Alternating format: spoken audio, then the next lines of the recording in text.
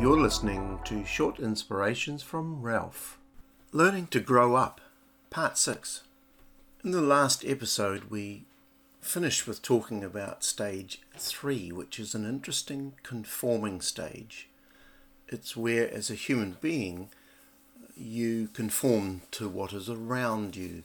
You may even change colour, like the chameleon, to conform with the colour you want to be. You don't necessarily think for yourself, because that is done for you. Now, this is a natural stage to go through, but we can't stay there. We need to move on and own our own faith, not someone else's, while at the same time aspiring to the greatness of others. When it comes to the spiritual walk, when it comes to a person being in a church, for example, that is in the conforming stage, it's quite common for them to outgrow spiritually that particular organisation and move on from not thinking for themselves. And so real growth and real maturity comes in stage 4, which is the choosing stage, which is understanding why I believe. And that can involve questioning of earlier beliefs or earlier conventional beliefs. But the issue is this: when a person leaves the conforming stage and begins to choose for themselves, they go through a transition between stages.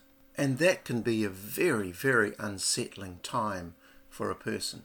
They may even believe that they have moved away from the faith itself. In extreme cases, I've known many people who have left very closed and exclusive cults that are right in the conforming stage, and they have to contend with guilt after they leave or after they come out of that particular cult. And I have talked to a number of people about this very thing that can happen. Again, they need to know that this is a very natural part of growing up. The things to discard from this stage is an overreaction to the establishment. Questioning can turn a person bitter and sour and perhaps even holding grudges. The things to retain is an inquisitive and searching mode with humility. Stage 5 is another very interesting stage. It's called balanced.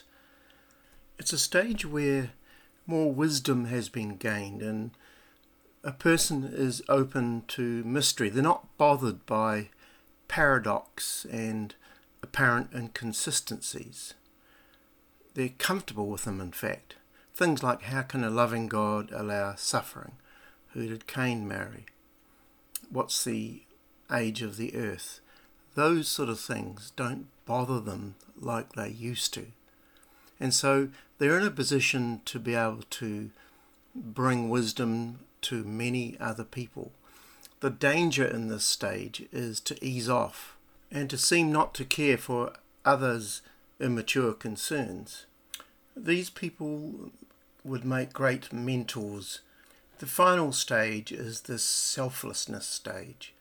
It's an ideal state. It's very mature. It's when a person returns to happy childlikeness. Lots of patience there, lots of joy, a sense of wonder, like a little baby looking at a mobile in the ceiling from their cot.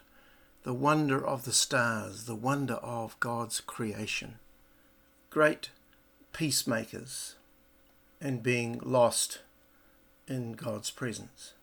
And so the purpose of mentioning and bringing out these stages of faith is not only to bring awareness, but to perhaps identify areas that we are stuck in.